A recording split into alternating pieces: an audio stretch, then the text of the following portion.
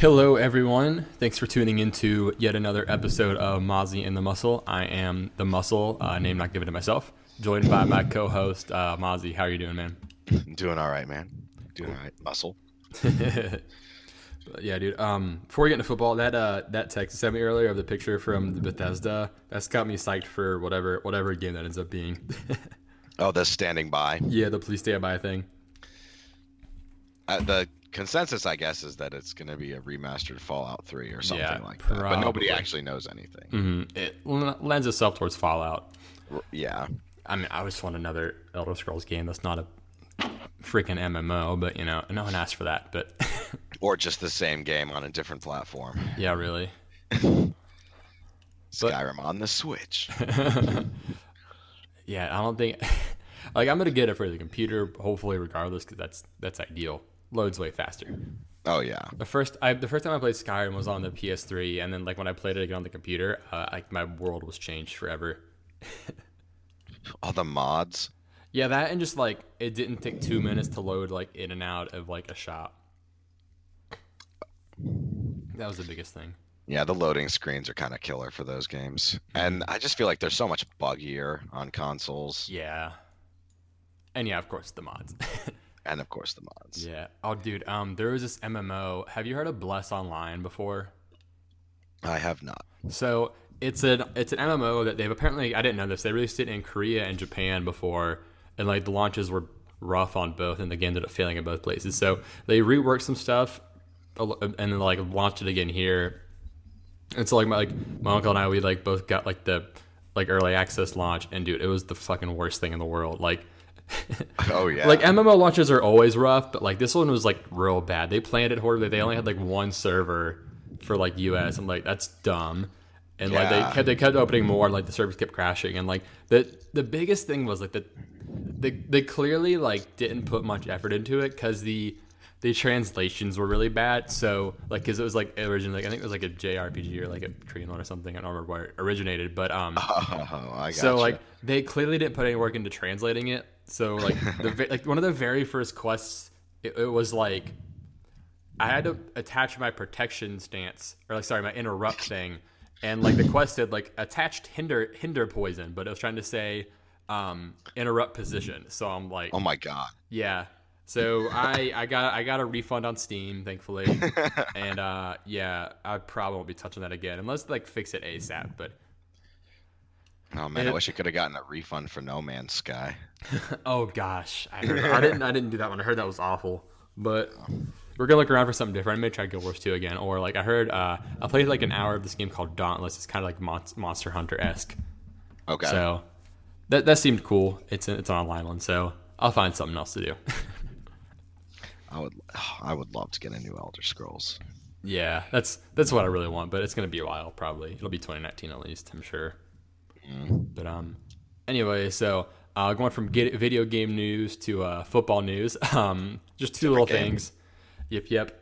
One, literally the day after we did the mock draft, right before I posted it up, Hunter Henry tore his ACL, so we jinxed him, right? That's what happened. Yeah, pretty much.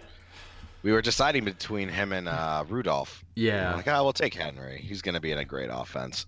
Tears the ACL the next day. Yeah, so when we were evaluating, we'll just pretend we drafted Rudolph instead of Henry. Right, yeah. But yeah, so I guess immediate fantasy impact. Well, obviously they're gonna probably sign someone. I assume Antonio Gates.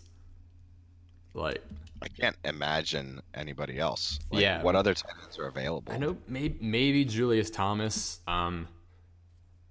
Kobe Fleener. Oh God. But Is he just unsigned? Yeah. Well, I don't know if he's even healthy. I know he's concussed a bunch, so I don't know if Kobe Fleener's even able to play yet. But yeah. So I mean, do any of those guys that could possibly be a replacement have any fantasy appeal to you?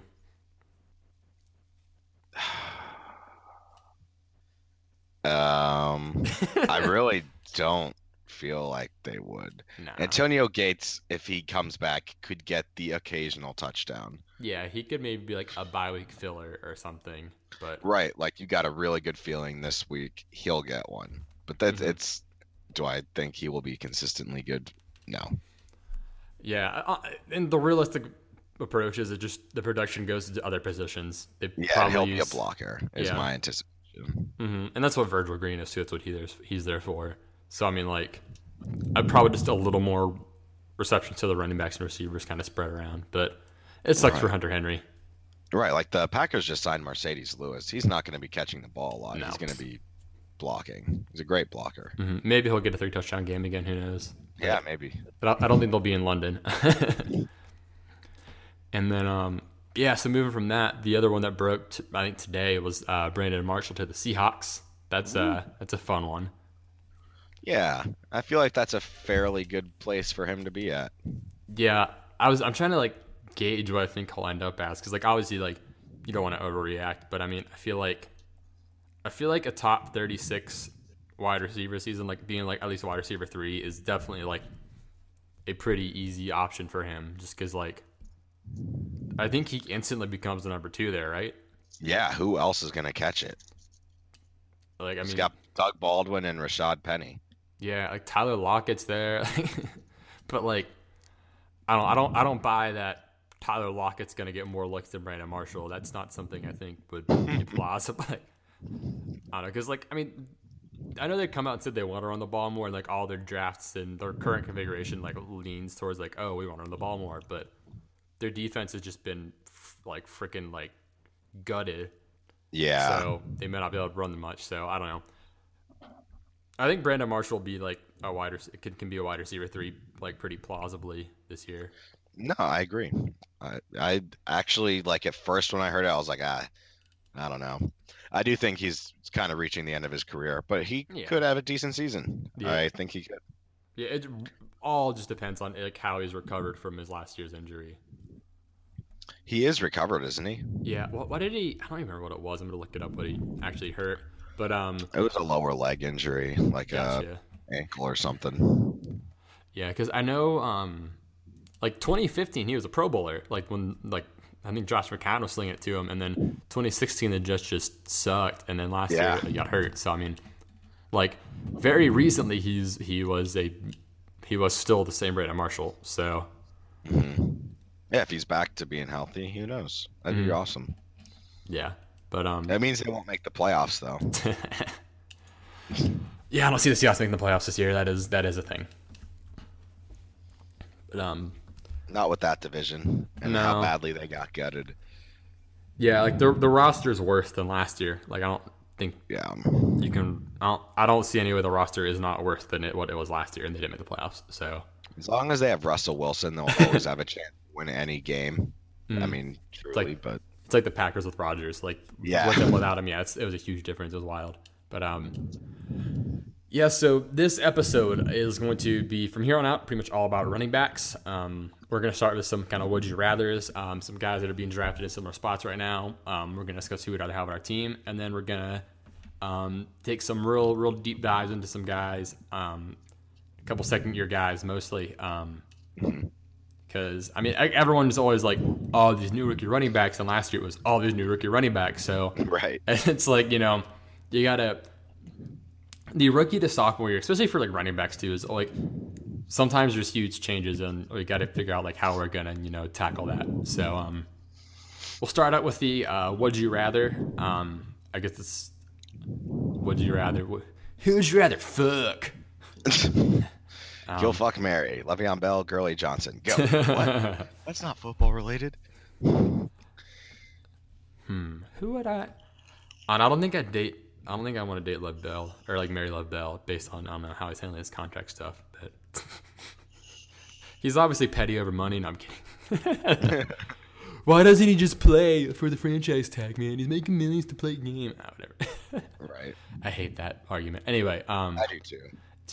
It's a business. Anyway, so yeah, our first would you rather is second year guys, Kareem Hunt or Alvin Kamara. These guys are being like we're looking off a half PPR, but I mean they're being drafted pretty much back to back, whatever format you're looking at. So where are you leaning on this one? Personally, Hunt. Is it close? Not close? It's close.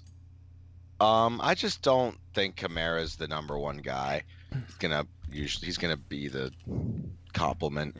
But Mozzie, but Mark Ingram's gone the first 4 weeks. Yeah, the first 4 weeks. You don't think they'll adapt and just throw a little more without their star running back out? Yeah. I don't know. That's me. Yeah, I yeah. Like everyone's like all hyped on him because Mark Ingram's out, but I don't think it changes his value much. Yeah, and it's only 4 games. Mm-hmm. Meanwhile, like Kareem Hunt, he's gonna have to put a lot of that offense on his shoulders with Pat Mahomes at quarterback now.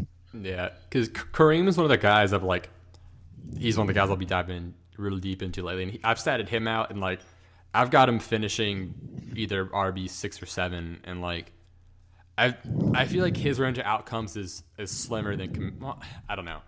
I don't know if it's fair to say that he has a slimmer range of outcomes than Kamara does. I do. I mean, Kamara could explode. We've seen it happen, and he could just be the number 1 running back in fantasy this year. Yeah, but I feel like it's more likely that he'll actually have a bit of a regression. Yeah, because here's the thing, like, I don't know how I feel about the idea that he's gonna regress. Because I mean, okay, like for a career, is he gonna sustain those numbers? Like 99%, no, he won't. But I mean, like, the team didn't change really. Like, everyone's trying to say like, oh, he's gonna be less efficient, but like, aside from like traditional, like, just like everyone else's numbers, like, there's nothing to say like that he's gonna regress. I mean, you get what I'm saying? It might be. Yeah, there's weird, not really a reason why you'd expect it other than just like sophomore year slump regression. Yeah, like there's maybe more tape on him. I don't know, or like maybe like if they do use him more, it might hurt him. But like yeah, like do I think he's gonna like sustain this for a career? Do I think he's like the next greatest thing or like fucking second coming? Like no, like I mean I don't know, like Jamal Charles even like capped out like as far as what he can average, but I mean I don't think the regression is going to be as hard as everyone thinks it's going to be, just because like there's not a legitimate reason besides he was way too efficient. Like that's literally it. So yeah, I mean he certainly had plays last year that I think if he ran the same play twice, it would have a different outcome because he just put some magic together. I don't know like why he would lose his ability to make plays like that. But I just don't think like he'll be better than Kareem Hunt by the end of it. Yeah, it's like it's close for me too. I would lean Kareem Hunt a little bit just because of I'll go into it a bit later, but like I'm pretty confident in where he'll finish, like based on what he did last year. I don't think it's going to change a whole lot. So, and so I'm trying to think. So like, okay, so Jamal Charles over his career, he averaged, 8.37 yards per reception. That's like Jamal Charles's career average. And last year, Kamara was at what? 10 yards per reception. So I mean, Jamal Charles is one of the best running backs we've seen in a while. Like Jamal Charles will probably, like, odds are he could probably end up in the Hall of Fame. So like, do I think Alvin Kamara is as good as Jamal Charles in his prime? No, but like, yeah, I'm fucking talking in a circle right now. Like Kamara probably will regress some, but like, the only reason we're saying that is because of what we've seen in the past, just in general. But the team around him isn't any worse, so. I'd argue they're better. Yeah, so. Maybe not a whole lot, but just a little bit. Mm-hmm. Yeah, the main thing I think you can argue is the touchdowns will go down. I think that's the biggest thing you can put in, because he had 200, pretty much 200 touches, and he got 13 touchdowns. It's a pretty high touchdown rate. Oh yeah. I think that, like, I mean, obviously Mark Ingram's out for 4 games, so maybe it'll start high and slow down. But I think that's the biggest spot you can look towards regression is, the touchdown rate. But maybe he'll get more carries. Yeah. So. Yeah, because like Kamara conundrum. Because it's tough, because like everyone is saying like, like everyone's putting Kamara, in like their big 5 running backs. Everyone's got Gurley, Bell, DJ, Zeke, and then Kamara is the number 5 right after for pretty much everything I've seen. And like, the problem, like, I can't really like contest that much is the issue. Like, I don't know how to say like, oh, that's wrong, because I don't know who else I'd put, for sure ahead of him. You're right. I mean, I think you could argue that Barkley might be right around him too. Just off of projection, we have no idea how he's gonna be. Exactly. But we saw what Zeke did, and if he's gonna pull a Zeke on that team, crazy. Yeah, because there's the clear top four, and then Kamara and Hunt are the two of the next guys up. So it's really just kind of preference, I guess. Because Hunt got more volume last year, and I think Hunt will see about the same amount of volume this year. Maybe a little bit different, but I think he'll. There was like a dip there in the year where he was not getting the ball much. I think he'll actually have more carries this year. Mm-hmm. Yeah, I think carries about the same. I think the receptors may go down a little bit.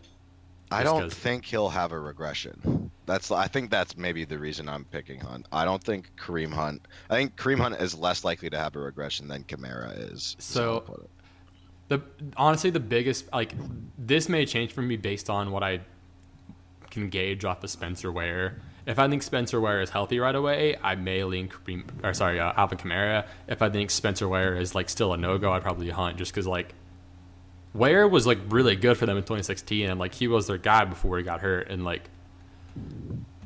yeah, but he totally just lost his job to Hunt. He'll be the change of pace. You don't think? You think he'll start? I don't think he'll start. I mean, he won't start, but he'll still get touches. I mean, this is a quick sneak peek into what I was doing, but so last year Kareem Hunt got 86% of the running back touches, and that over the since 2010, since since 2010, Andy Reid, that's the highest percent of the touches he's given a top back. The next highest was 80%, and that was LaShawn McCoy. So, and it's usually around 65, 70-ish, depending on how you break down the stats. But so I think Kareem's carries will go down some. His receptions will probably stay the same, maybe go up even. But I can see Spencer Ware being used in a lot of different roles this year. And I could see them actually mimicking something New Orleans does, because they did lose Albert Wilson. Yeah. So it's basically like Tyreek, and I feel like they are going to use spare Spencer Ware as a spare. Let's call him Sperry now. Yeah, just spare from now on. Obviously, he could line up as a wide receiver. I feel like that would be very possible in that offense. Mm-hmm. Yeah. And then you would have Hunt in the backfield and Ware playing wide receiver half the time. Yeah. Honestly, I think these guys will both finish pretty similar to how they finished last year, and they'll probably be odds. There's a good chance these guys end up right next to each other in the rankings too. These guys could end up being RBs 5 and 6 at the end of the year, and it wouldn't surprise me one bit. So this is a close one. It's tough. I think I would lean Hunt at the moment slightly, because I don't think Spencer Ware is going to be healthy at the start of the season based on who they've signed. But because I think they signed 2 Williams guys or something running back. But they're adding more running back depth right now, and it's making me think Ware's not going to be healthy. But I gotcha. Yeah, it's close. It's just preference. But I mean, I guess for Hunt too, you have to keep in mind Patrick Mahomes is the guy now too that could completely change everything. Right. Who even knows? Yeah. So. What if he sucks? I don't think he will, but I have no idea how much. I actually really don't think he will either. I'm pretty hyped for him. Yeah, it's really just a matter of how much he throws to the running back, all that. But he's got a cannon of an arm. Oh yeah. It'll be good. I think. I mean, both of these guys are gonna have a lot of scoring opportunities. I think both offenses will be fine. So I'm not. That's the thing. These guys are both gonna be on good teams. So. Yeah, it's pretty even for me.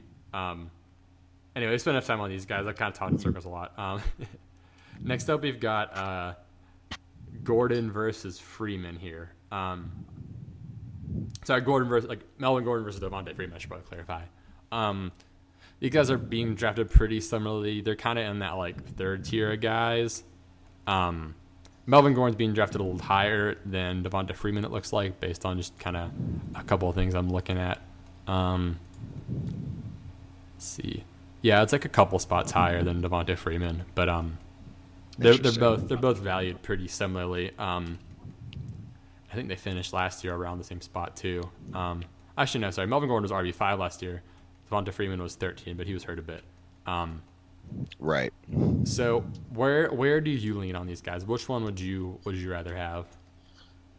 This is a really tough one. Yeah.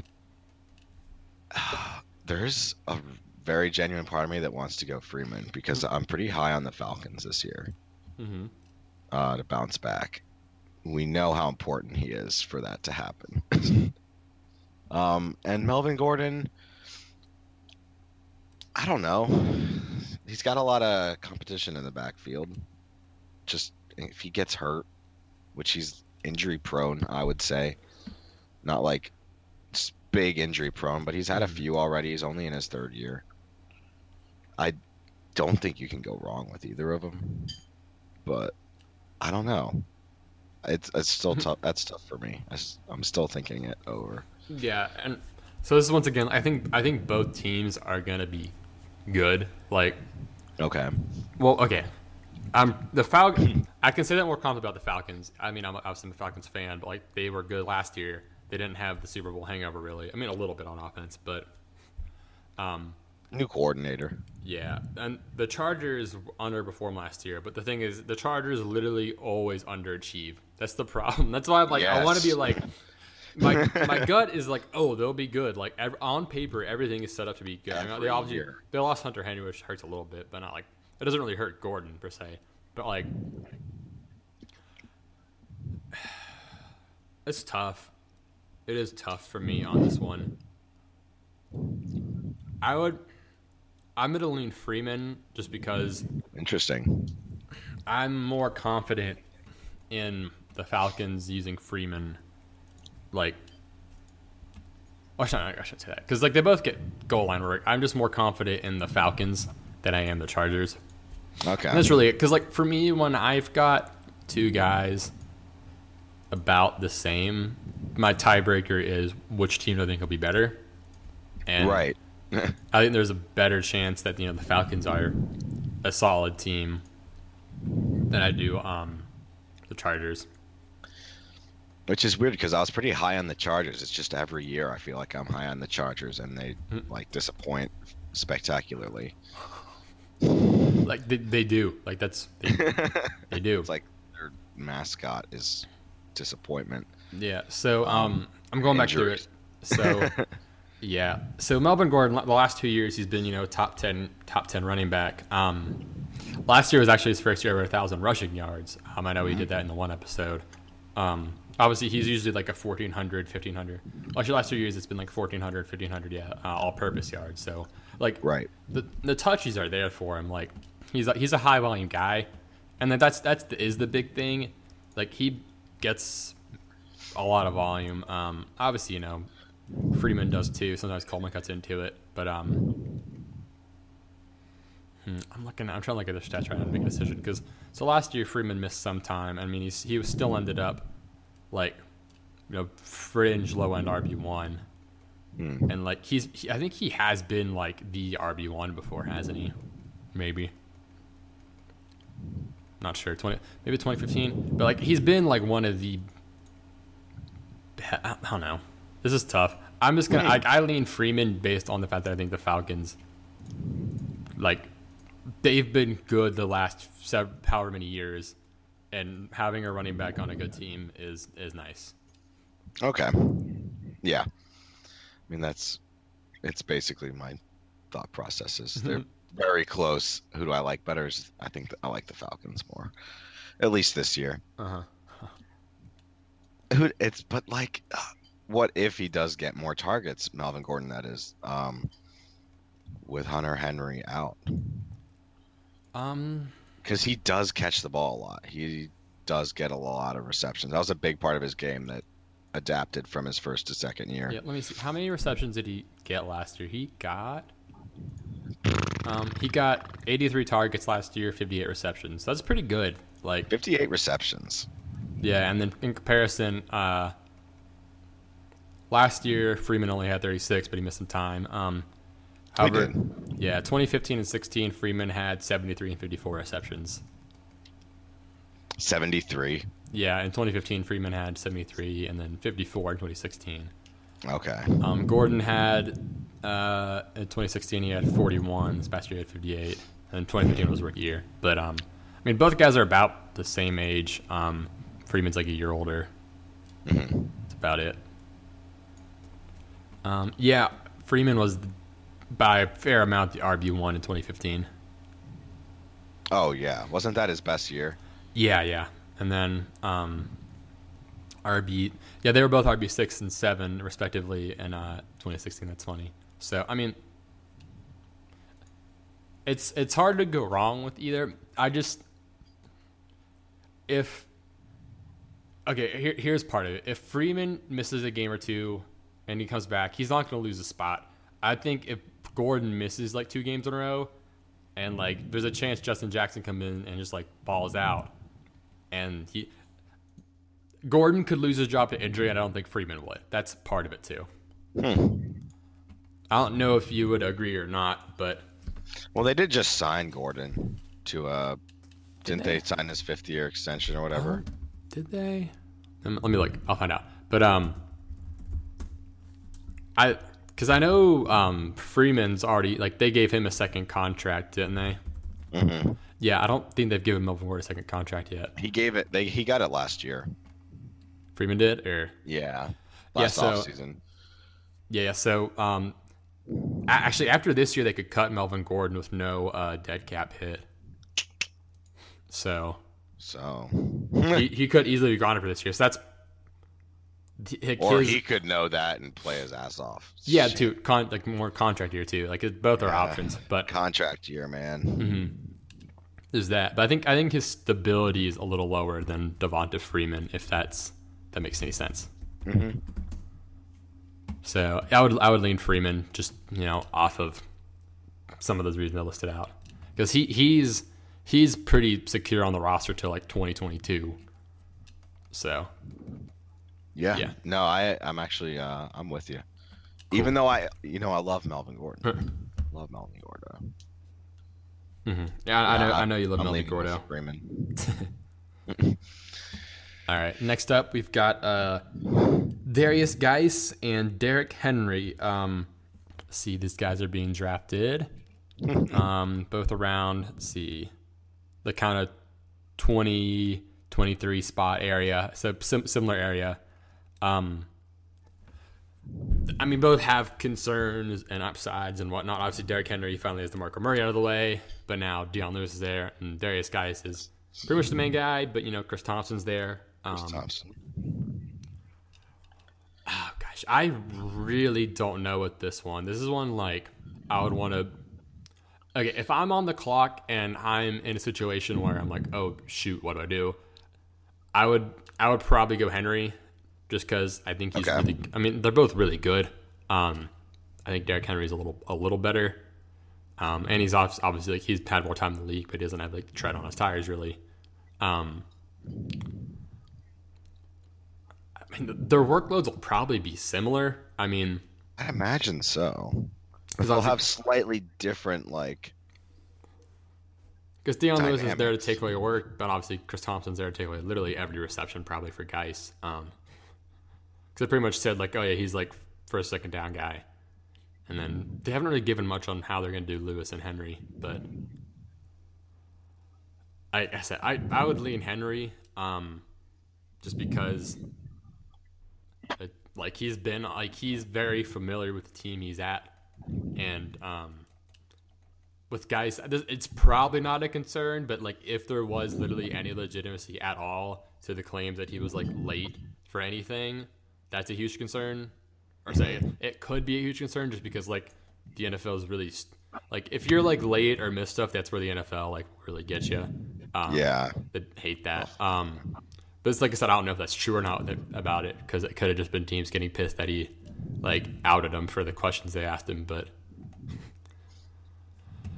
yeah, I would if I'm on the clock and in picking, I would go Derrick Henry. It's interesting. It's tough. I don't. It's so much of it just depends on how involved Dion Lewis is with the Titans. I don't. I mean, they signed Dion Lewis. They gave him a nice contract.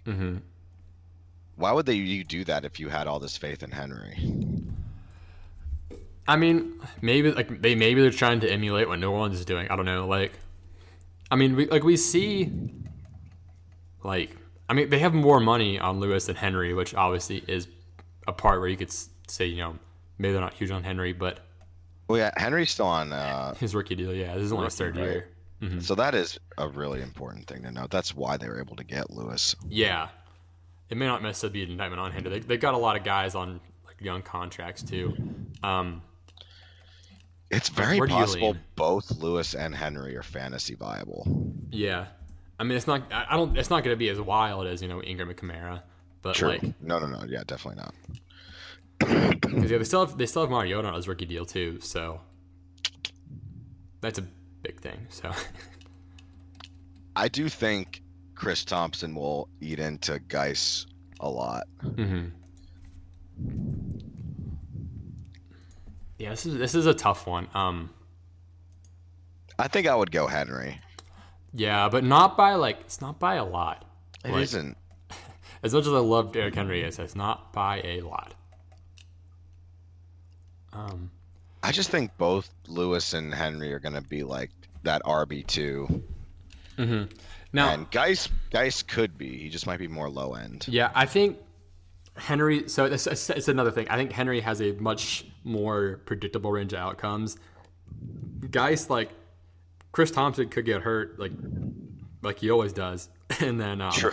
Geis could be the every down back and light it up and be an RB1. He could be an RB1. He could be a low RB3. But with Henry, you probably assume he's a mid RB2. I mean, does that seem fair? Yeah. So I guess it's more how you want to construct your team. I mean, there are so many people that think Geis is the best running back in the class after Barkley. Yeah, he is really good. So they as it's not necessarily that he can't catch, because literally LSU, they don't throw much at all, and then they don't ever throw the running back. So I mean, with Fournette, the Jags were wow, this guy can catch better than we realized, because he just never caught at LSU. Yeah. Which is a concern with Alex Smith as your quarterback. We do know Alex Smith will throw to the running back, so that is a plus. Geis isn't going to lose all the receptions to Chris Thompson, but I mean a fair amount of them. Just some. Okay, here's the thing. Which team do we think will be better? Because I know we have been using that as tiebreakers. Okay. I don't know which team I think is going to be better of these two. I have zero fucking clue how the Titans or the Redskins will be this year. Because the Titans definitely overperformed last year, I think, but they've got coaching change and everything too. Healthy Corey Davis, healthy Mary, all the young talented guys will be healthy. I feel like the Titans might have a better record than the Redskins when it's all said and done. Yeah, I mean 8-8 seems reasonable for both of them. I think the other thing is the Redskins have one hell of a division. Titans can win a few in theirs. I mean, not that the AFC South is easy. I mean, those are arguably two of the hardest divisions this coming year, at least projection-wise. Yeah. But NFC East, they have to play the Eagles, Giants, and Cowboys twice. Yeah. Which I have no idea how the Giants will bounce back or the Cowboys will be this year either. It's tough, but yeah. I'm going to lean Henry just because I personally usually prefer my running backs to have a safer projection. Just my preference, as you can tell by my last two picks. But I could literally see these two teams having the same record. Yeah, they could both be 8-8 easily, or 9-7 or something. 9-7, 7-9, whatever, somewhere in that range. But I think. Yeah, so it's literally just, do you want, a guy with a higher range of outcomes or a guy with a slimmer range of outcomes, and that's what it is. Because Mm-hmm. Henry can break off a big one any single week too. Like he can win you a week, as we saw last year, even. But yeah. I mean, I think Geis has that potential too. So Right. I don't know. I'm like, part of me wants to say Geis. this is probably the closest one. Actually, I don't know. Hunt and Kamara is pretty close too, but Can he catch the ball? Can Geis catch it? I think he can. I feel like he has to. It would, like the Redskins, if they drafted a running back that can't catch the ball, they're really stupid. Mm-hmm. Yeah, well, I don't know. Dan Snyder's intelligence isn't something I want to ever bank on in my life for any reason. But like, I know where this is going. Yeah, so they make a lot of dumb choices. I mean, like literally, if you look at how they've handled actually pretty much fucking everything over the last 5-7 years. Yeah, more or less. Like RG3 and then the Kirk Cousins contracts and just their drafts in general are pretty not great. Like, and just Dan Snyder, like the whole shit, like the Shanahan issue, like, and I don't know how. I don't know. I feel like the Gruden brothers might be played out by now too. I don't know, but yeah, the Redskins are pretty fucking stupid. Fired? Do what? Oh yeah, I was gonna say, do you think Jay Gruden gets fired if he has another bad year? I don't know. What year is he on of his tenure there? I think he's been there a couple of years now, and they're just not moving. What's great is I can look this up right away. If I spell his name right, I wrote Jao Gruden. I missed a couple letters there. This will be his 5th year. So he's gone 4-12, 9-7, 8-7, and 1, and then 7-9. So he's had 1 winning season barely, or 2 winning seasons barely. So, and 1 playoff appearance, no wins. So yeah, actually, this season goes really poorly. He could be outie. Huh. Interesting. Right. I don't know. I'm not going to change from my original Henry pick. Mm-hmm. I won't switch, even though it is tempting. But it is close. Yeah, this kind of turned into a rant about how stupid Washington Redskins are, but whatever. It just applies to so many organizations these days. Like, we haven't even gotten to the Bills yet. We've shouted on them enough in previous episodes. Like the one before the mock draft, you just crapped on them all the time. But anyway, so next up, we have Geis's running mate Chris Thompson or Duke Johnson. Pretty much 2 pass catchers.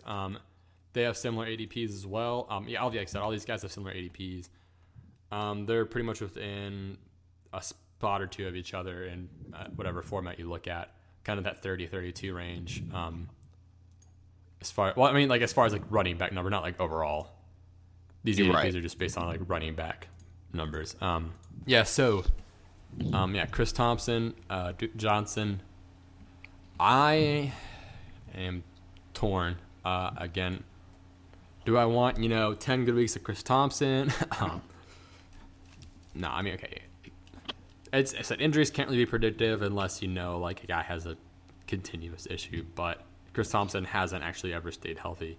Although he's not going to get worked a ton, so I think there could be a chance he plays all 16 games, right? Or 14 at least. Duke Johnson. He's the pass catching running back for sure. That's a thing. Tyrod likes to use his running back in the passing game, as we've seen in Buffalo. Although he didn't have anyone else in Buffalo, so we don't really know for sure. But that backfield. Yeah. I think that Duke Johnson's role as the pass catching running back is safe, but I don't know how much volume he will get just because of the fact that they're, Gordon, Coleman, and Njoku, Landry. They have so many people to feed the ball to. They can't all be decent because then the Browns will have a decent record. Yeah, that's a thing too. I am going with. Okay, before do you know who you would pick? I would take Chris Thompson because of Alex Smith. Yeah, I would take Chris Thompson too here. Okay. I think Duke Johnson will get his receptions. And so, like, if you're in a PPR league or even half PPR, like, obviously these guys are both pass catching running backs, but like I think Chris Thompson's. Well, actually, no, it's not. I was gonna say I think his will be more effective, but they have a lot of weapons in Cleveland now, so I don't know how much he'll be able to count for him. That's the thing, like Cleveland has weapons, which sounds weird to say. So like Duke Johnson's receptions could be really efficient, just because they're stuck on everyone else. But yeah, trying to think what Todd Haley would do. I don't think is like we know more about how the Redskins would use Chris Thompson this year than we know about how the Browns will use Duke Johnson this year, and that's part of why I would do Chris Thompson. Right. Because what is it? Let me pull this up. But like, he's always been their pass catching running back the last couple of years. Like while he's been there, that's his thing. That's what he's good at. So like the opportunity will be there with him. With Duke Johnson, let me pull him up too. But Chris Thompson made some catches last year that were phenomenal. Yeah, like he's super talented. It's just a matter of like how many games is he going to stay alive. Yeah, he hasn't seemed very durable. Yeah, that's a very important characteristic. Mm-hmm. And like I said, Duke Johnson's had mad targets the last couple of years, but they've also had Terrell Pryor as a number one receiver in 2016. Then last year they had Josh Gordon a couple of games. They had Coleman, like they had like a fucking ragtag group of more or less nobody. So like, it's hard to say that Duke Johnson will for sure keep his target volume now that they have added all these reasonable like names to the group. And Todd Haley could say after week 6 or whatever, like, oh fuck it, I'm just gonna use Nick Chubb for everything, just because historically that's what Todd Haley does. He uses one running back for everything. So. Yeah, I would think Chris Thompson. I would assume would be Carlos Hyde at first. Well, I mean, I don't know. Apparently he's really high on. Apparently he's really high on Nick Chubb. Like when they really. Yeah, so when they like apparently when like they picked Nick Chubb, Hugh Jackson gave his spiel and he passed up to Todd Haley and he's like, hey, I love running backs so you can take it to the house from anywhere or something like that. So, there's a chance that like. Duke Johnson gets phased out just based on Todd Haley's preference. Either Carlos Hyde or Nick Chubb. They're both competent pass catchers, I think. Definitely. So, yeah. So if you had to pick any Cleveland running back, since we're on it, which would you own? In redraft or? Yeah. It's tough because Carlos Hyde was one who got paid. Nick Chubb's the high draft pick. Duke Johnson's, pass catcher.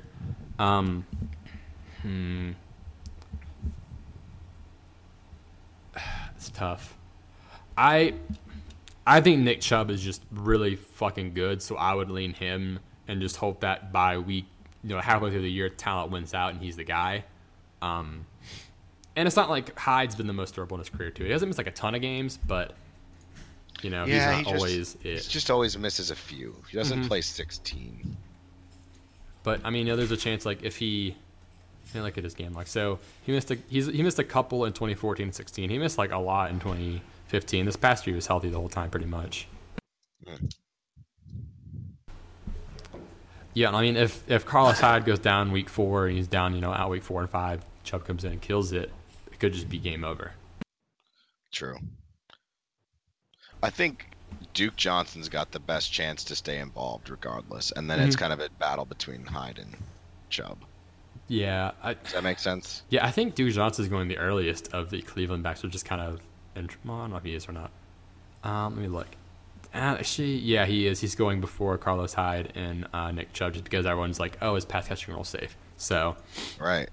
I don't know. I would if I'm taking a shot at 3-headed backfield, I'm going all upside on it. So I would go Chubb of those 3. But yeah, of Chris Thompson or Duke Johnson, I'm leaning Chris Thompson. Cool. All right. And then next up we've got. Are you said you're Chris Thompson as well? Have we agreed on all Chris of these? Thompson. I do like Duke Johnson though. Not to slight the guy. I think he'll be pretty good. Yeah. So we've agreed on all these, haven't we? Pretty much. There have been a few though I've really vacillated on. Yeah. Let's see. And then lastly, we've got 2 rookies. We've got Royce Freeman and Kerryon Johnson. Where are you leaning here? Personally, I like Kerryon.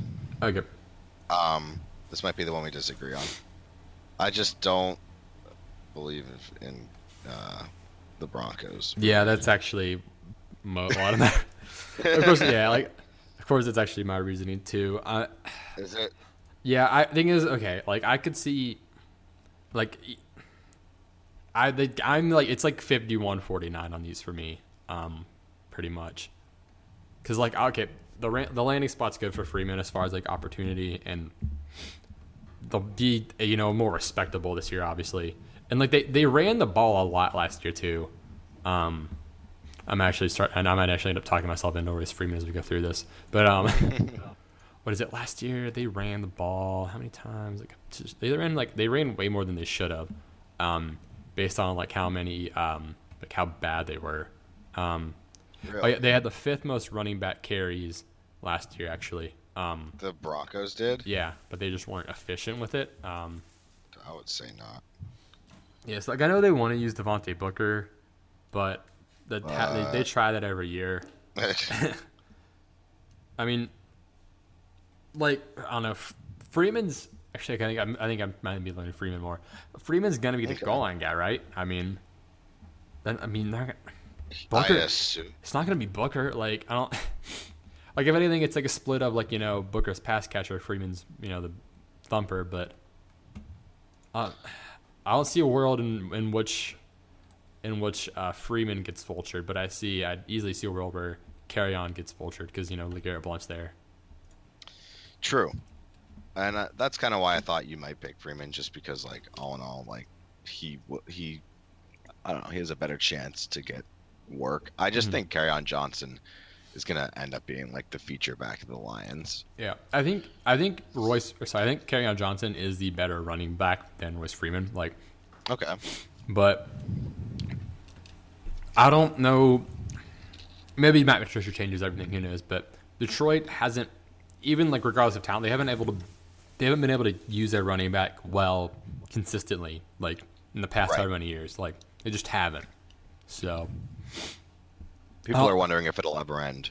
Yeah, and like it probably will change at some point, but I don't want like if I'm on the clock and I'm picking 2 guys, I would be more inclined to pick the guy on the team that ran the ball a lot, even though they were the Pits last year, as opposed to a guy who's on a team that even though they're usually competitive, they hardly ever run.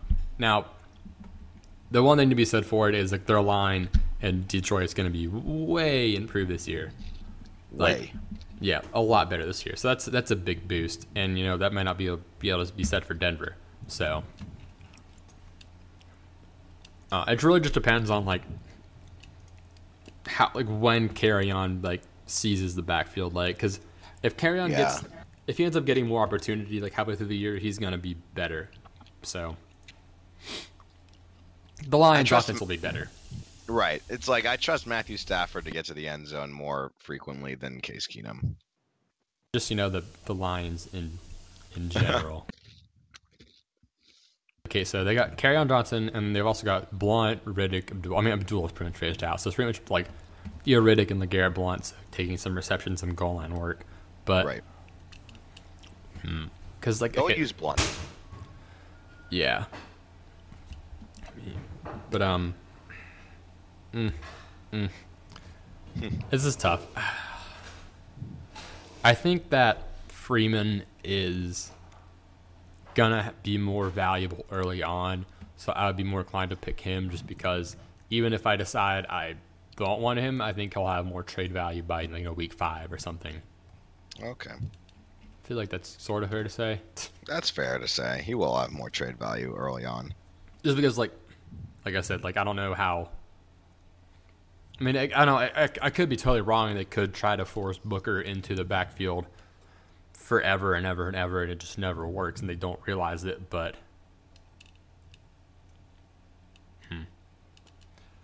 I mean, Kerryon Johnson was picked higher. I mean, that might be. I don't know if that matters. I don't know. Was he really? Yeah, because they traded up a few spots to get him because Kerryon was 2nd round and Freeman was 3rd round, I believe. If I'm not mistaken. Oh! I thought you meant in like a mock draft. Yeah. Yeah.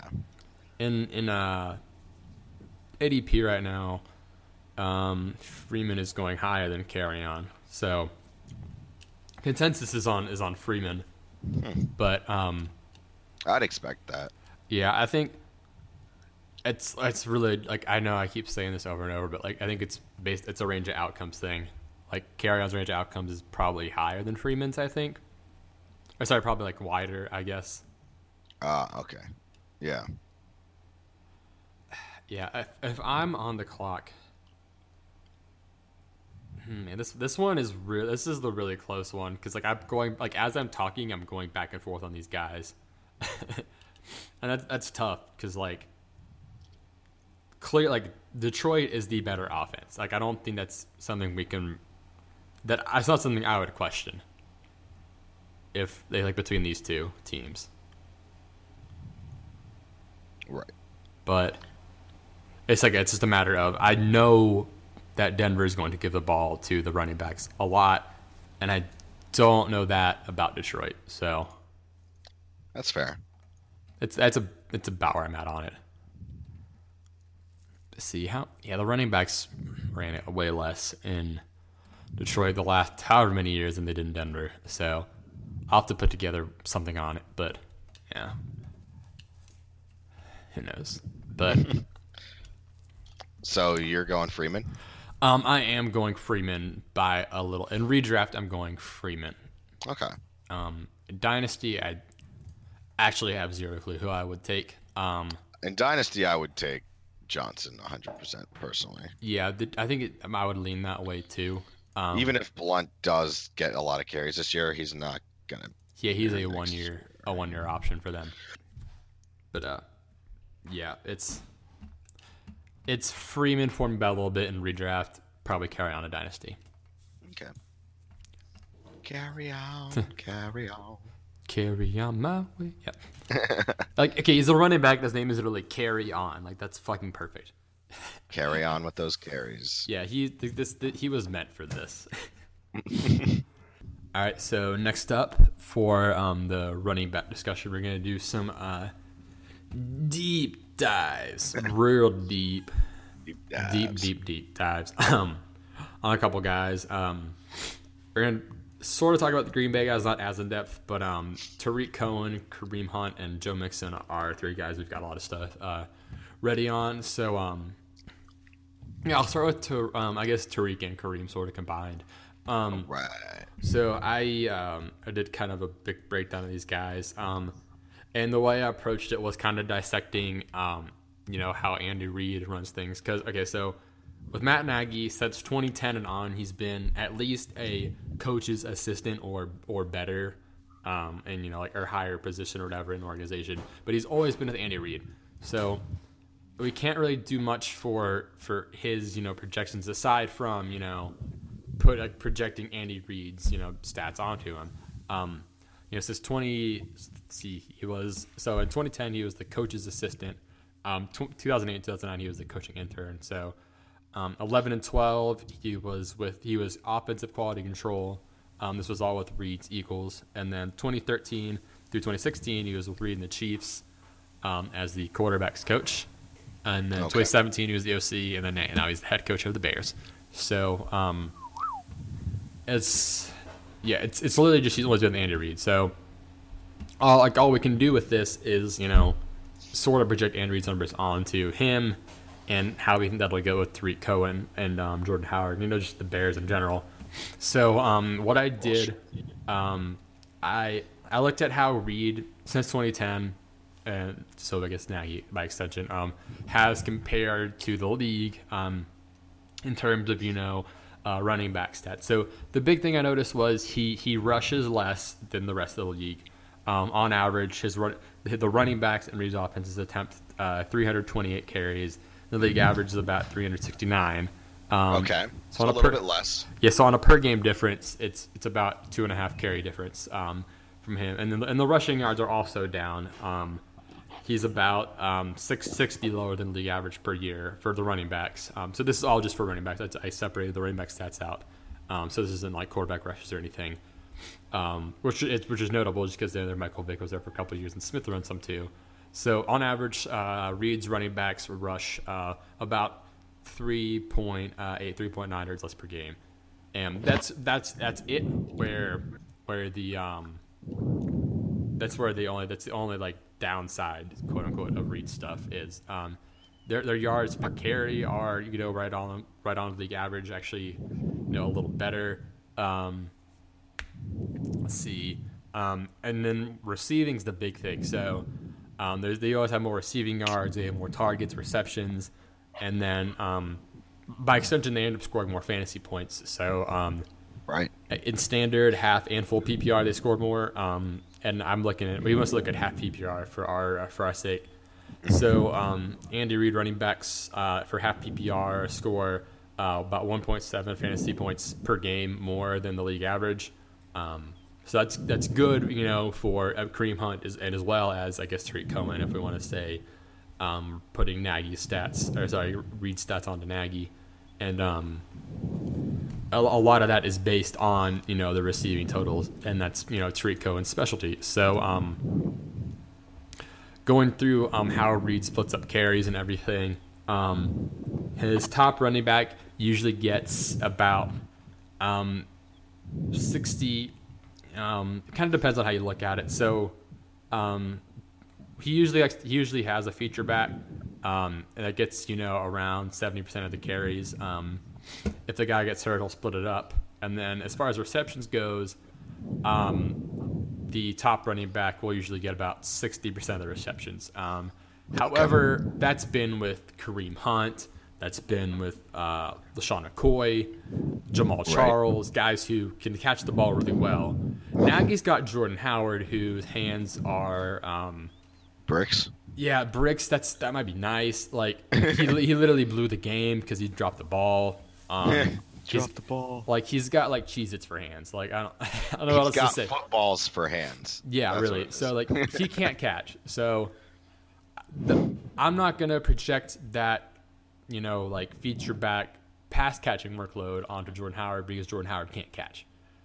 But what I can do is kind of gauge how much the running backs are targeted. So the running backs usually get about 116 targets per year under a Reid offense. So, I mean, if we assume Nagy does about the same thing, then, we can see how the targets get split up there. So for Tariq Cohen, I've got, he'll probably get between, I'm estimating 70 to 75% of the running back targets. I feel like that's fair, maybe a little high, but I got the rushing, probably I say he'll get 20 to 25% of the rushing attempts, which might be kind of lower. So it'll probably balance out.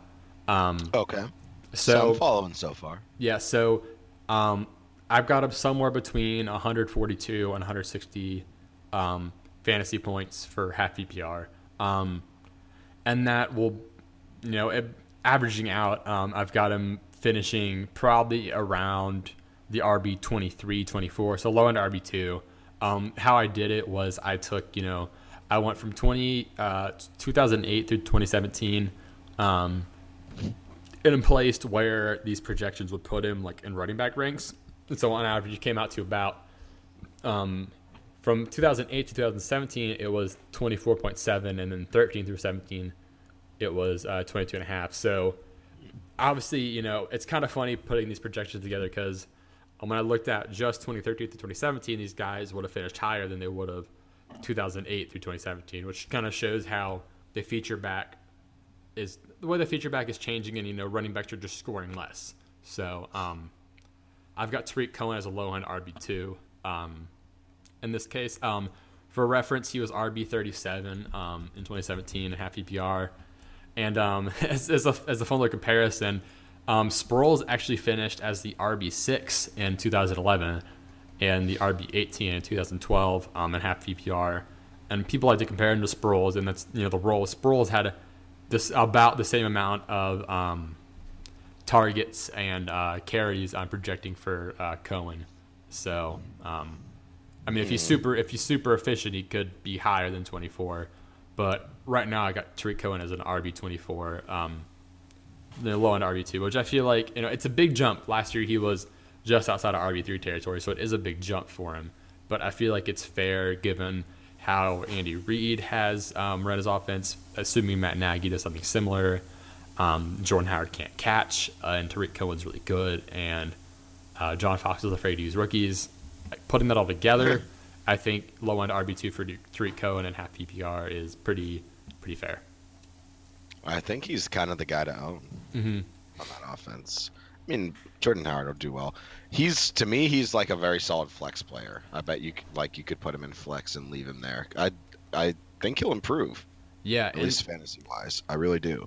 Yeah, right now he's going as about the our RB 38-40 range. So I mean that's pretty much where he finished last year, and so I think that's value, personally. So. It was 37th last year, you said, right? Yeah. That was his rookie year. Uh-huh. And coming out of the gate, they used him more. Like he had a really good first week, and that's why everyone picked him up.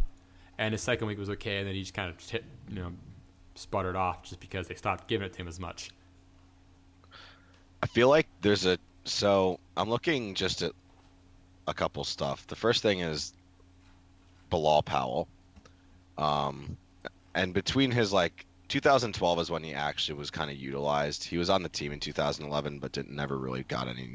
He played he had 13 attempts the whole year.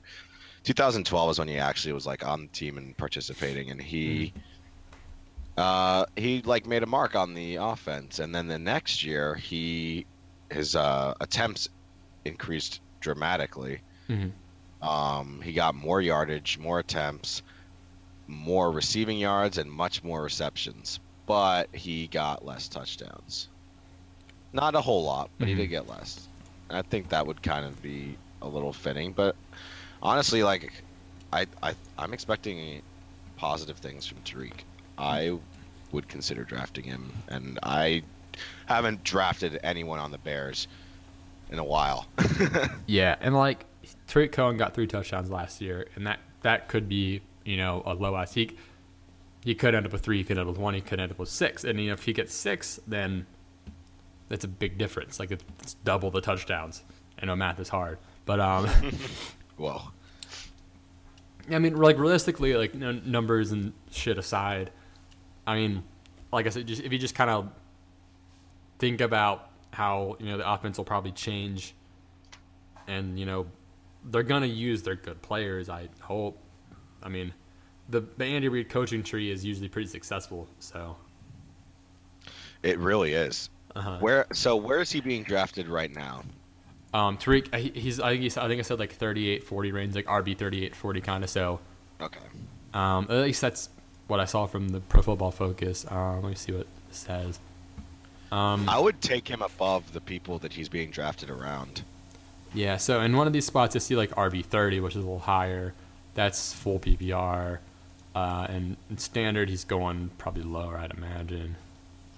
I'm having trouble finding it. I'll just search it. Oh yeah, he's going RB 35 standard. So yeah, I mean, 38 might be low, but somewhere in the 30-40 range. But either way, even if it's 30, especially in full PPR, it's super worth it. But yeah, he's being drafted as a low RB3, and I feel like that's a value based on how I'm statting him out. I think it'll be low RB2, and it may not be the most consistent, or he'll probably get the same amount of looks each week, but depending on the team or where they're from, he could end up getting you 20 fantasy points or 8 fantasy points. But I think he'll have a remotely safe baseline each week. I do too. I think he's going to get a lot of receptions. I think Trubisky's going to throw it to him a bunch. I mean, I hope so. But yeah. I mean, they do have other people now that he can throw to. But yeah, basically I've made a big old Excel sheet with all this stuff in it, and I think based on how Reid uses running backs, I think Nagy will do something similar, that Tariq Cohen should get a fair amount of looks. Forgot to note down how much of the Bears backfield he got last year as far as the receptions, but I mean, he should get most. Also, Benny Cunningham got looks in their team, so he got a few. He had 53 receptions last year. Tariq Cohen did. Yeah, Is Benny Cunningham even on their team anymore? Yeah, but like it doesn't matter. But doesn't Because matter. Benny Cunningham got 26 targets last year. I don't think he gets more than like 10 this year. I'm going to say 13. Yeah. So, yeah, I think like 100. Off. Because what is it? I put like 200 as an over-under for Tariq Cohen carries and targets. And in the Twitter poll I had, like 210 people voted, and it was split 50-50. So that's seems like a good projection. So, like, I mean, 100 carries, 100 targets seems pretty reasonable, and I think he can do a good amount with that. So, yeah, that is my Tariq Cohen breakdown. I'm pretty high on him. Yeah, you like him too? Yeah. Mostly just once they got Nagy and they didn't have John Fox anymore, I was already intrigued. Mm-hmm. Like, yeah, for sure. Like John Fox being on, it's not quite as big as the what's his name? Jeff Fisher to Sean McVay. Yeah, it's not as big as the Jeff Fisher effect. And who's the other guy? Like the Malarkey effect's pretty rough too. But the John Fox effect was rough. And so I think the offense they got a lot of good pieces. I think it'll be better. I agree. And I think Trubisky will develop a little more. He showed promise. Yeah, I mean, it was his first year. He attempted 7 passes in one game. Like, was it 7 or like 8 passes? I don't know. It was a very low number. Right. Like, legitimately. How? Yeah, for real. Yeah, next up, we've got Kareem Hunt. So, kind of looking at similar stuff here. I'm looking more at, so this, like, back to Andy Reid here. And he's still under Andy Reid. Looking at 2010 through 2017 still, just because, I mean, last 8 seasons, I feel like that's a fair window to cut it at. So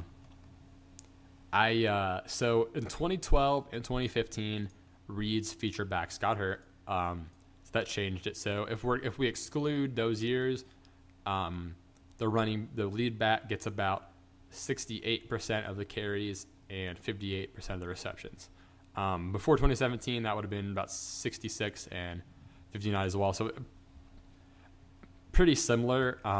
If you include the years that this guy's got hurt, the McCoy and Charles, it bumps up to 70, 73. The receptions stay about the same. So, yeah, it's just a matter of I think Kareem's carries will go down. I don't think he'll get 86% of the carries again this year. I think it'll go down to more towards the 70 range.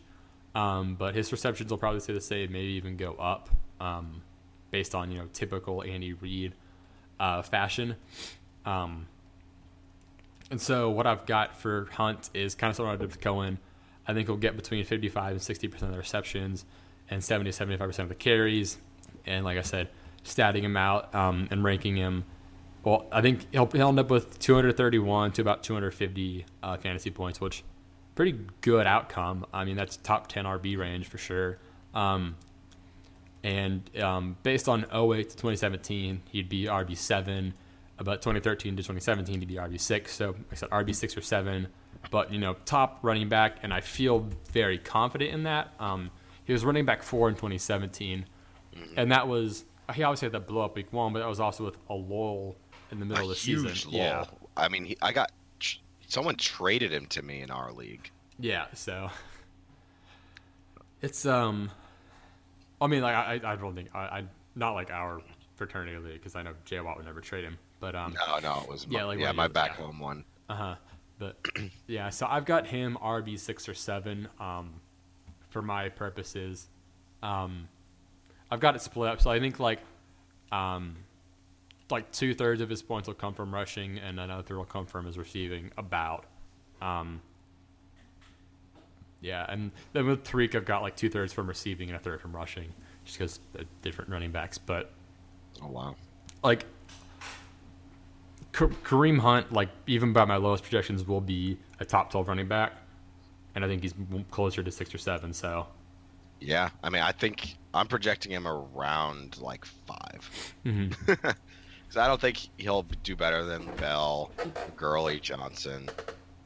Yeah, and there's always someone you don't expect who finishes top 5 every year. Yeah, I think Barkley could be, honest to God, I think he could be one of them, or Dalvin Cook or someone. Yeah, that's who I was thinking. But I don't remember the exact turnover, but year to year, like most of the time, the top 5 running backs don't repeat. It's pretty rare. It's true. Like Bell's one of the only guys who does it consistently now. Yeah, and I mean, I think if David Johnson hadn't gotten hurt, but truly, like he still stayed true to how the trend goes. Mm-hmm. So yeah, Hunt probably around the RB 6-7 range, but yeah, once again, Reed's running backs are always above the league average in fantasy points, especially because they're receiving area, like they're the running back a lot. It's just how Andy Reid operates. So you don't think Spencer Ware will go into him too much? Some, but not like absurdly. I mean,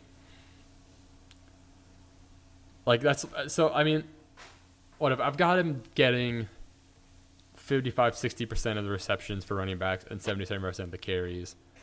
I mean, that leaves a good amount of room for Spencer Ware to get work. I mean, most of the fill-in will be him, maybe a little bit of West or something. Is he still there even? I don't remember, but I don't know. So okay. I've got him finishing around that area. And then, so that's the thing. I'm trying to project Andy Reid based on his past, but I feel relatively confident doing that, but I don't know, like, for sure how much, just because, I mean... He's anything if not consistent, right? Yeah. All right, next up, continuing the second-year running back request, we're going to the more specific request of Joe Mixon. Joe Mixon. And yeah, this one was actually interesting to look into. I did a similar process like I did for the other guys. So luckily, well, or unluckily, however you want to see it, Marvin Lewis has been in Cincinnati forever. Possibly, literally. We're not sure yet. And so time doesn't extend far enough back to But yeah, unfortunately for Cincinnati fans, he's been there for a while. And since 2010, I like I said, I feel like 2010 is a good sample of it. I pulled up the rushing stats and all that for running backs, the receiving. But one big thing I noticed was that there was a big change in 2013 for everything. I looked at 2010, 11, and 12. Like the lead running back got a lot of the carries, in 2010 to 12, a lot of receptions and whatnot. And then I realized 2013 is when they got Gio Bernard, and that's when the big shift occurred. They went from giving the top running back 75-ish% of the carries to 55% of the carries. And ever since that, Gio's been the top receiving back. And the next guy's gotten 15 to 30% of the running back targets. So that was interesting for me to look at. So since Gio's still there, I'm accounting for the 2013 data till now more than a little before that, just because for 5 straight years the top running back's pretty much gotten 55% of the carries, and Gio's gotten a lot of the receptions. So there's not like a lot left for everyone else. Last year, looking at that was obviously Mixon's first year. He was the lead ball carrier with 54% of the carries, and Gio was the lead receiving back, but Mixon got about 34% of the running back targets. So they use 2 guys. It's a two-headed thing for Cincinnati, at least, which makes it a little more predictable. But the issue with Cincinnati is looking at how their fantasy points shake out. They are below league average in fantasy points for running backs, and pretty much, in almost every category. The only upside they have is the running backs get more rushing fantasy points on average, but it's only half a point per game extra rushing fantasy points. But overall, half PPR, they score a point and a half less per game since 2010. So Marvin Lewis sucks is what I'm getting at. Like they run the ball more than average, but they get fewer yards than average. They get about the same rushing TDs. They throw the ball to running backs less. Well, actually, might have changed a little bit since Gio came, but this is since actually not much really. But it's not good. It's not good. Looking at the ranks, the rushing ranks, outside of 2014, they were 12th in yards per attempt. Every other year they've been 20th or worse. It's really bad. But aside from last year, they were 29th in attempts. But aside from that, they're always, top 17 in attempts. And, 2013 through 2016, they were top 10 in attempts all those years. So last year was kind of an outlier on how many times they rushed it. But they usually like to run the ball, even though they aren't efficient at it. And that's, once again, Marvin Lewis isn't good. But there's a lot of work, kind of like I was talking about with Denver last year. There's a lot of work to go around. So I did a very specific breakdown. I've got Mixon getting about 214 attempts and about 35 targets, which is what he got last year. He caught 88% of his balls last year, so I'm giving him like 31 receptions. That's going to come out to about 245 touches. That's a pretty good amount of touches. I've got him a little above 2,000 all-purpose yards. I think he'll get about 7 touchdowns. I threw in a couple of fumbles. I think he fumbled like three or four times last year. I put him at 4 fumbles just kind of arbitrarily. I don't know. It might be a little off, but seemed fair. Second-year running back. I'm not sure how security was in college. I'll check that. I might adjust it. But right now, based on it, I've got him in half PPR getting 155 fantasy points. That'll put him around RB 21-23 range, a little above Tariq Cohen. But he was RB 33 last year. Sorry, RB 33 in 2017. Like I said, I think based on the 2013 to 2017, he'd be RB 21. Based on 2018 to 2017, the RB 23. So, kind of lower RB 2. But I think these projections are kind of on the low end. I feel these are very conservative projections. RB 22 might be low for Mixon. I feel like that's closer to his floor than anything. Like with Tariq Cohen and Hunt, I feel like the RB 24 and RB 6-7, those are very accurate. I feel like this is the low end for Mixon, just because he's really talented. Like he's good. Yeah, so, I think he could be upwards of like the teens, honestly. Yeah, and like last year he wasn't that efficient with his carries just because the Bengals line was really bad. They improved it. That is a big thing. It is. I mean, they got rid of half their line the year before. Everybody knew it was going to be a rough year, but they built it back up a little bit. Yeah, like last year he only averaged 3.5 yards per carry, which is not that good. As we know. With a bad offensive line though, that's not bad. Yeah, he got like just under 10 yards per reception too. That's pretty solid. Yeah. So he was really efficient in that manner. But so the Bengals just weren't good. Surprise, fucking Marvin Lewis. But their line's way improved. Who'd they get from Buffalo? What's his name? Cordy Glenn, right? And then they drafted Billy Price. Billy Price, yeah. So, yeah, it's a big boost. Like Bill Lazor will be more in place. Hopefully, someone steps up across from AJ Green to help out. If Tyler Eifert's healthy, that could help too. What was their record last year? Fuck, I don't even have that up. But Bengals. Yeah, they were probably not good. No, they weren't awful. Probably 6 or 7. I'll pull it up. I have Marvin Lewis up here somewhere, but it makes me unhappy looking at him. So they were 7-9. Okay, it's not but they were like a not good 7-9. I feel like, they were 22nd in like point differential. But I'm higher on the Bengals. I think this year a little more. I just think they'll bounce back as opposed to 7-9. But yeah, I think Mixon will be a big part of that. Yeah, but I'll look at this. I'll pull up Mixon's college stuff, but so RB 22 is about where I have him based on how I'm statting him out on how the Bengals have operated since Gio Bernard's been there.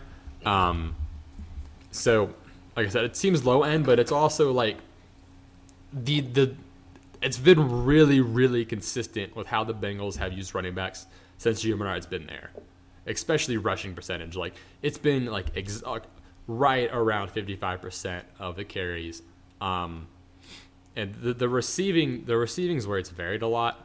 Gio's first year he got 90% of the running back catches. After that it's been more around 55-60.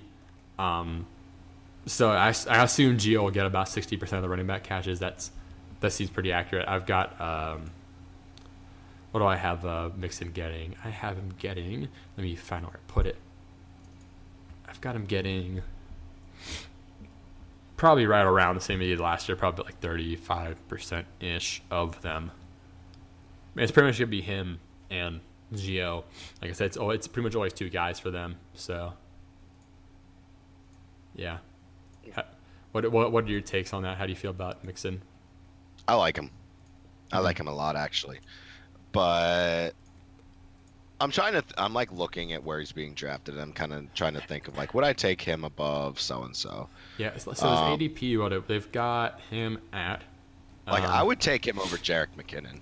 Yeah, they've got him going right around Jerick McKinnon, Kenyan Drake, kind of in that next tier, with kind of. And I'd take him over Kenyan Drake too, but that's just because that's me. I'm not going to take a Dolphins running back. Oh yeah, I don't blame you. The Dolphins are gonna be blank, so. I think the Bengals could be like the surprise AFC North team to actually do okay. I really don't like. I don't think they're going to be that bad. Yeah, right now, Joe Mixon's going drafted like RB 15, 16. So, like, based on my projection, that's high, but I feel like it's not terrible just because, like, I think. Here's the thing. He's kind of being drafted closer to his, like, not his ceiling. I think his ceiling is, like, RB 12, but, like, I don't know, like RB 15 seems pretty close to his ceiling, if I'm being real, and I don't like drafting players at their ceiling. Yeah. So, like, if I can get Mixon at RB 22, like, I will take him, but you wouldn't take him at RB 15. I don't know. Okay, so I'm looking at the guys going after him in average draft position. Normal or PPR. And I would see Jerick McKinnon. If it's PPR, I would maybe consider him over him. Derrick Henry and McKinnon, based on format, and Geis even, are all close to him. It's actually,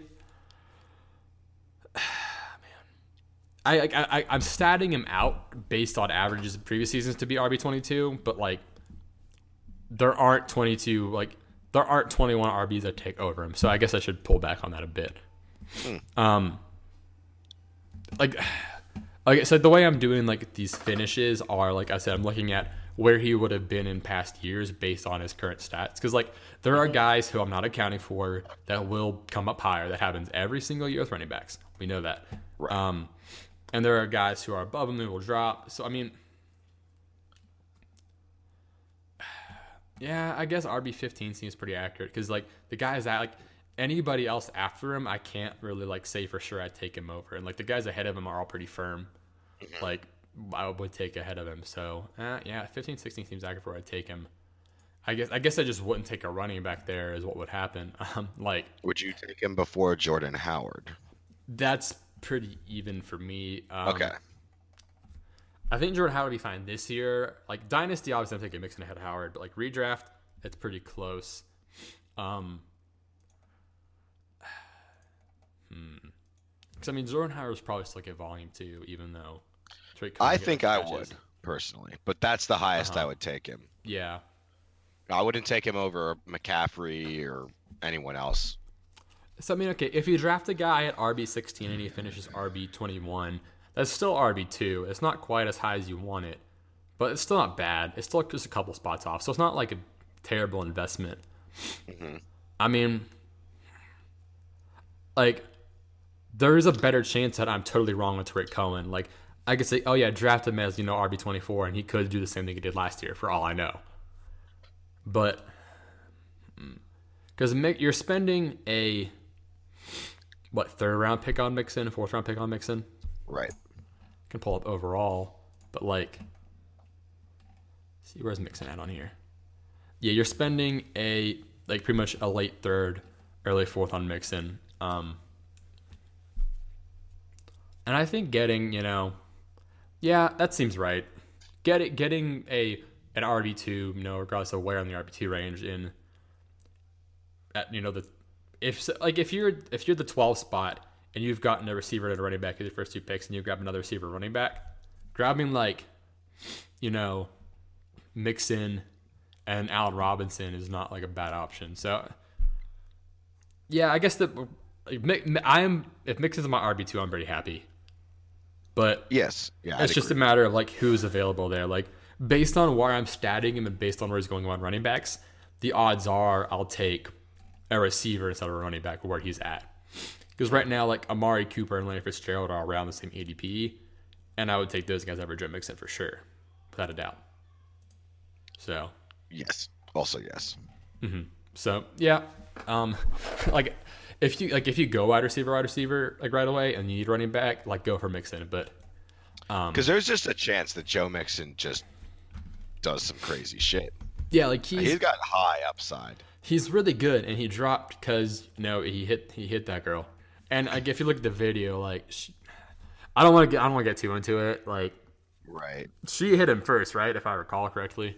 I don't. There might be more than one video. I don't know. God, I hope not. Because there's a video. They were like a subway or something, and the girl like smacked him and pushed him, and then he hit her. I think. Yeah. Does that sound right? Yeah, that's right. I can look up to be sure, but either way, he hit her. Bad choice, Joe Mixon. Yeah. Yeah. So that's why he fell in the draft. Like back on topic here. Like I'm not trying to defend what he did. He obviously shouldn't have hit her. He should have just walked away. But yeah, definitely not going to condone any of that domestic. This is why I like Juju, because I see his Instagram, and whenever he's out in the club, he doesn't drink as far as I'm aware, and he always has food with him like in the club, and he's like chilling. He's like I wish I were home playing Fortnite. Like right. Like they talk about these guys playing a lot of video games. Obviously Paxton Lynch is like whatever, but like you'll see these guys like Darius Guice and Juju, like they stream video games all the time. But like I would rather my running back or my player in general I'd rather him be at home playing video games on a Saturday night than going out getting a situation where there's a video of him hitting a woman. Like goddamn right. Yeah, I mean, like shit. At least he's working on coordination. Yeah, really. Like Paxton Lynch, he's just a bust regardless of if he was addicted to his Xbox or not. That's the story that's been going around. Yeah. But yeah, so Joe Mixon fell in the draft because of the off the field issues. Like not getting into that much, but like his ceiling is super high and he's good at a lot of stuff. Like he's a very complete running back. So if he, like I said, as long as the off the field issues are behind him, and if he gets a chance, he can pop off. So I really hope so. I'd hate to see him be like Aldon Smith or something. I don't think it's that bad, just because like I would hope not. I really hope not. With Aldon Smith, like there were multiple very obvious flags with him. Like everyone knew he was a full on shithead. Like, same with Reuben Foster. Like even, which is we discussed that briefly last time. But anyway, right. Mixon, jury's out on if he's a shithead or not. But yeah. So potential shithead. Yeah, like I said, I think around RB 21, 22 is where a plausible finish is, but like I said, that's probably low end. So I think RB 16, 15 is probably a good spot for him being drafted. Want to think about it. Back on topic now. But yeah, moral of the story: keep yourself in good situations and don't hit people in general. Yeah. But especially if you do, don't hit them. That's yeah. Especially if you're like a freak athlete who works out. Like if you're like real if you're a real big strong guy, that can like yeah. Yeah, it's fucking ridiculous. It's dumbasses. Anyway, right. Yeah. Hopefully that is behind. Yeah, and you want to give them the benefit of the doubt and hope it is. Like most of these guys clean up their acts. Like if we're being honest, like you hear about these guys getting in trouble, but like some of it's the same guys, or even if it's however many guys, even if it's like 20 guys a year, I don't know if it's accurate or not. There's still how many other NFL players, like yeah. Like it's the same percentage it'd be anywhere else. You just hear more about it and they get more scrutiny because the NFL part. No, you're right. But I mean, deservedly so. Like they're in a high profile situation. All right. So, yeah, I just cut out where I was talking and farting at the same time. So, yeah, most of these guys like manage to start staying out of trouble, but like some of them don't. But anyway, oh yeah, speaking of guys getting in trouble, didn't one of these Green Bay running backs that we're going to talk about get in trouble kind of recently? Possibly. I want to think, was it Aaron Jones? I don't want to say the wrong guy because that'd be really bad if I got on the wrong guy for not staying off the weed. But the weed. The weed. Yeah, I've got it on one of these tabs I've got open. I've got like a billion tabs open. Yeah, so Packers running backs. This isn't going to be as, deeply statistical. There'll be some. But there's Ty Montgomery, Jamal Williams, Aaron Jones. I think the consensus is Ty Montgomery's not going to... Here's the thing. The consensus is it's going to be Williams and or Jones and not Montgomery, and he'll play some receiver. But while it was Aaron Rodgers and Ty Montgomery was healthy, like, that was a very good connection. So I'm not going to fully discount him. Like, yep, there's a chance like Ty Montgomery has some good games. But if I'm banking on long term or just something that makes more sense, which is kind of tough with the NFL, I'm going to try to pick between Jamal Williams or Aaron Jones. Where are you leaning on this one? I like Ty Montgomery. Weirdly enough, I know. Of the three, or just like you? Of the three. I feel like Jamal Williams really got a lot of attention from Brett Hundley, and when Aaron Rodgers is back in, he's going to go to Montgomery. Now, I initially was very much like, okay, Montgomery's going back to wide receiver. They don't need him now. But I've been looking it up, and so far everything is saying that Montgomery is going to stay as the running back. So I feel like he'll be the first down guy. I don't know. Yeah. I want him to go back to wide receiver. I don't think they need him to play running back anymore. Mm-hmm. Yeah, so what I'm pulling up the snap counts from last year. So last year, Ty Montgomery, the first 3 games when he was healthy, it was all him. Right. Aaron Jones was also hurt. Up and pretty much right until Ty Montgomery got hurt. So Aaron Jones got the first look before Jamal Williams did. Week 4, he got more snaps, and then week 5, 6, 7, he got a lot of snaps, and Ty Montgomery got some as well. But even when Ty Montgomery came back, sort of healthy, Aaron Jones was still the guy. And then it kind of switched back after the bye. Then Montgomery got hurt again, and that was that. And Aaron Jones was also hurt later on, and so it was all Jamal Williams. And it's kind of hard to get a gauge on just because these guys weren't really healthy all at the same time, so I don't really know what to make of it. I think Jamal Williams was healthy, but he just didn't get snaps because Montgomery and Aaron Jones were there. So, but Aaron Jones was who they looked to first, and then they get to Jamal Williams got the look. But even when Aaron Jones came back later on, Jamal Williams kept going. Right. So that's where I like Williams more than Jones. I'll say that. Yeah, it's tough because they drafted Jamal Williams around earlier last year, so that's part of it. So he's got the draft capital by a round, and it's also a year later. So honestly, doesn't really matter that much. Let's see, last year, who was more efficient? Williams had 3.6 yards per carry. Aaron Jones had 5.5 yards per carry. Big difference. However, the receiving was way skewed in Jamal Williams' favor in that category. Of course, Ty Montgomery was, he's a really good receiver, running back. That's because he was a fucking receiver. So That's part of it. But if I'm picking one of these guys, I don't want any of them. Let's start there. I don't want any of them at all. Like, how effective is the Green Bay running game going to be this year? Like, what have they done to make me think that it's going to be any better remotely? Like, Rodgers is back. That's literally it. Yeah, but even then, like, it's not Jimmy Graham's amazing blocking abilities. Like, they still don't run the ball that much.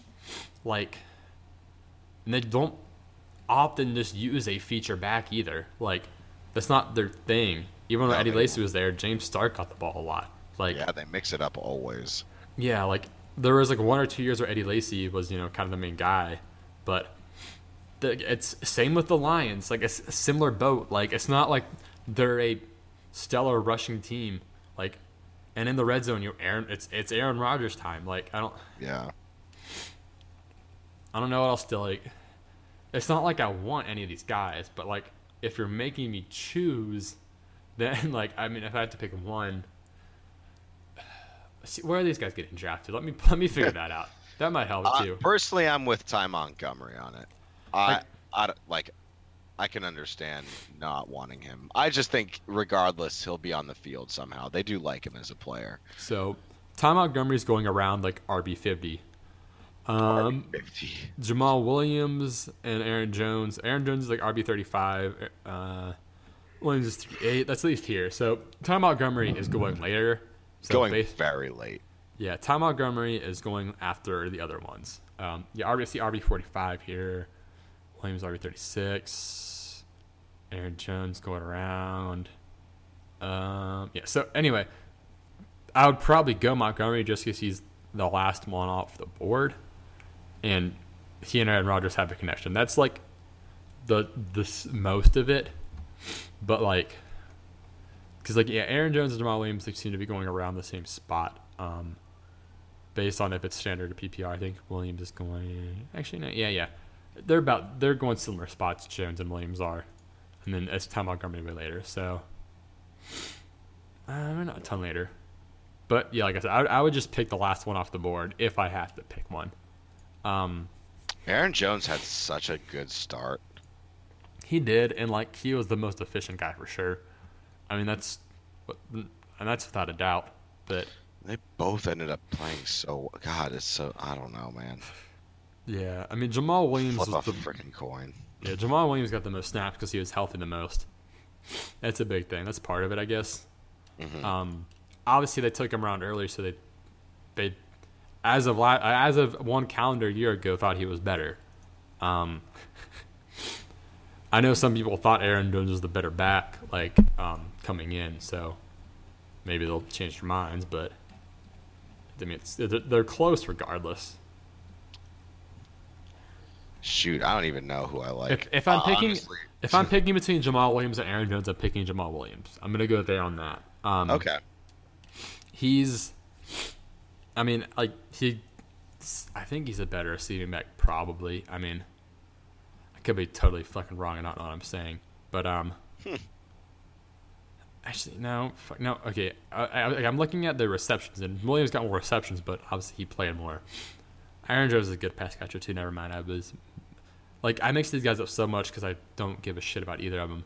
But it's really like who is gonna pass block the best, and I think that's probably where Montgomery's gonna shine. I would imagine, but I don't know.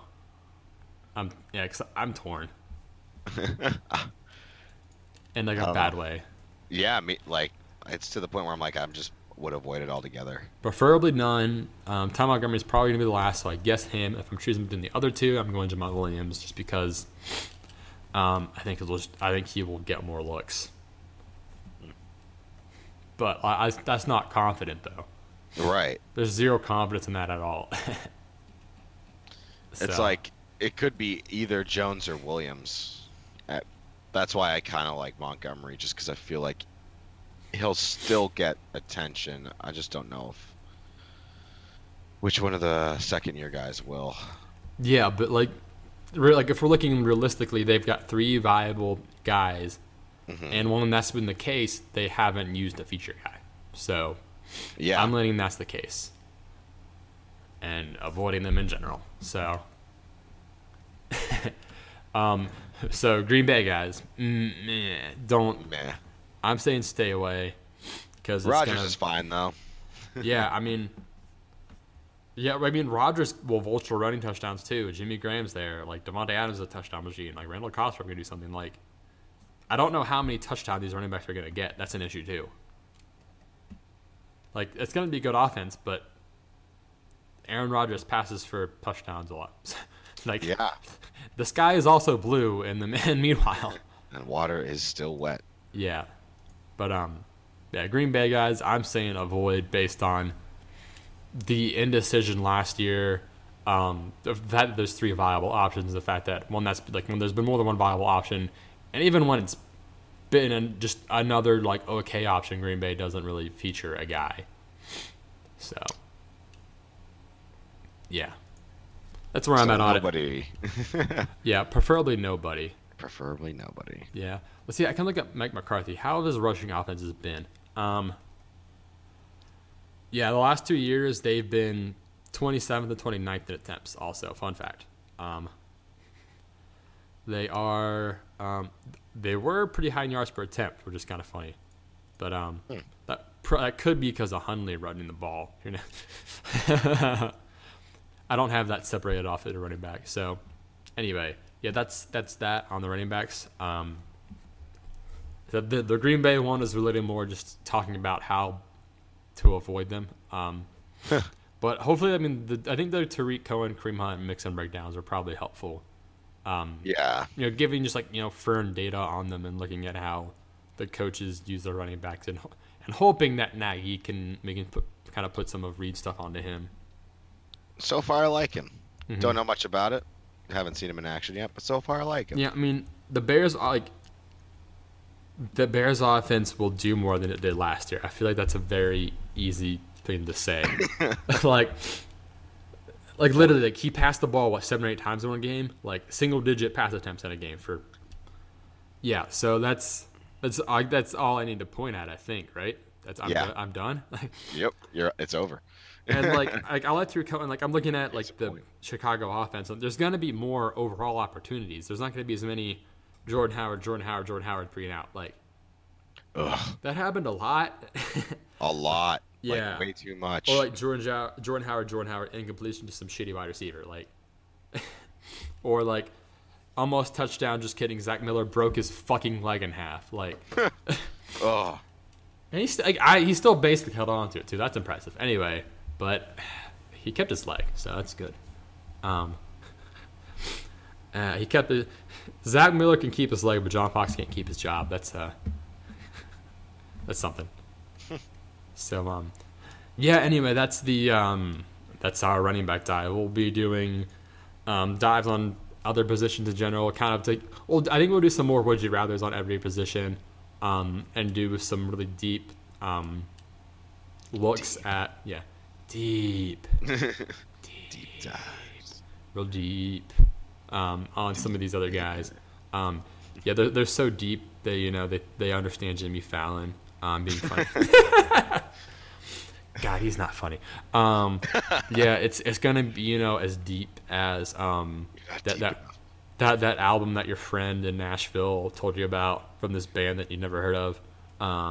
That's how deep it's gonna be.